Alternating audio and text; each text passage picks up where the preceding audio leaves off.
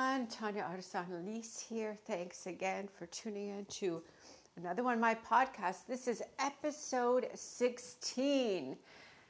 Talking about don't be so hard on yourself when you've missed a few weeks of exercise, a few weeks of physically being active, a few weeks of movement. Because when you're really hard on yourself, you forget to acknowledge that you have been, prior to being off for a few weeks, you have been taking care of yourself by moving your body. You have been making that vital message of needing to take care of myself, of self-love. So, how am I relating that to my own story? Christmas came. Of course, you know what happens at Christmas. We get busy, we tend to get laid back, we eat things normally we don't, and you just kind of fall out of routine, right? And that is okay, because you should be enjoying your Christmas holidays, your, whatever you want to call it, your winter holiday. But myself, since the Christmas holidays, I got out of my daily runs. And here we are, nearing the end of January. I've slowly been getting back into it because, as you know, in the fall I'll be running a full marathon. So, I was getting back into it. Then on the weekend, I got a really bad cold, including earache, sore throat, chills. So, of course, I couldn't run for 3 days. Went back, had a run, and then my daughter ended up getting the flu, so off for 2 days there.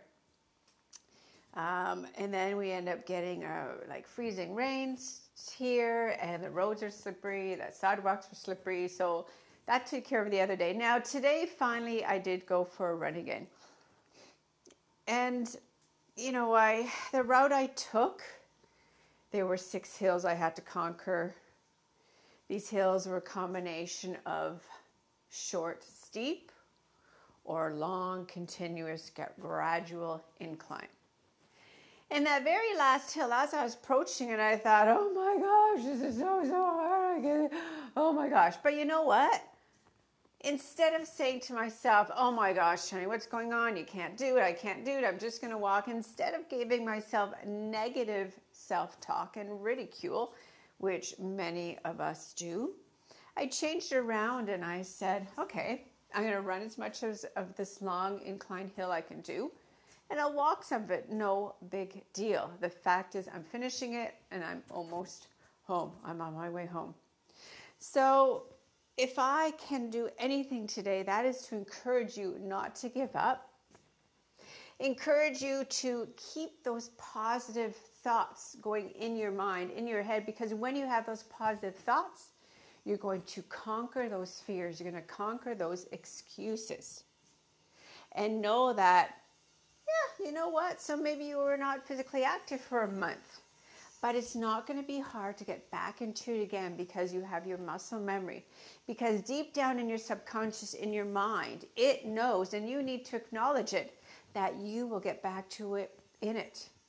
And you know what? You started again. That's the key, right? You could have been done and not get back into it, but you started again. And for that, you need to praise yourself. You need to reflect on that, about continuing with a positive lifestyle. So that is it for today. Again, my vital message to you is acknowledge the wonderful person you are. Get rid of the self-ridicule, self-negative talk, and be inspired to change that all around with every day giving yourself a praise, every day giving yourself self-love, really making self-care a part of your daily lifestyle.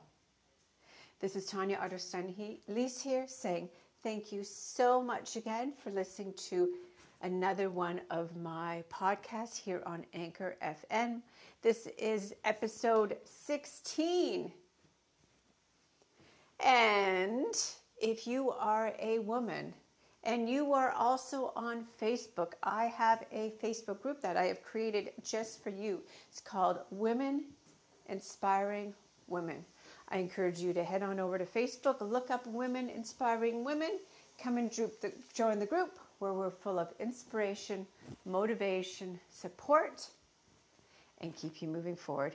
Have a great day, everyone. Take care, love yourself, and smile.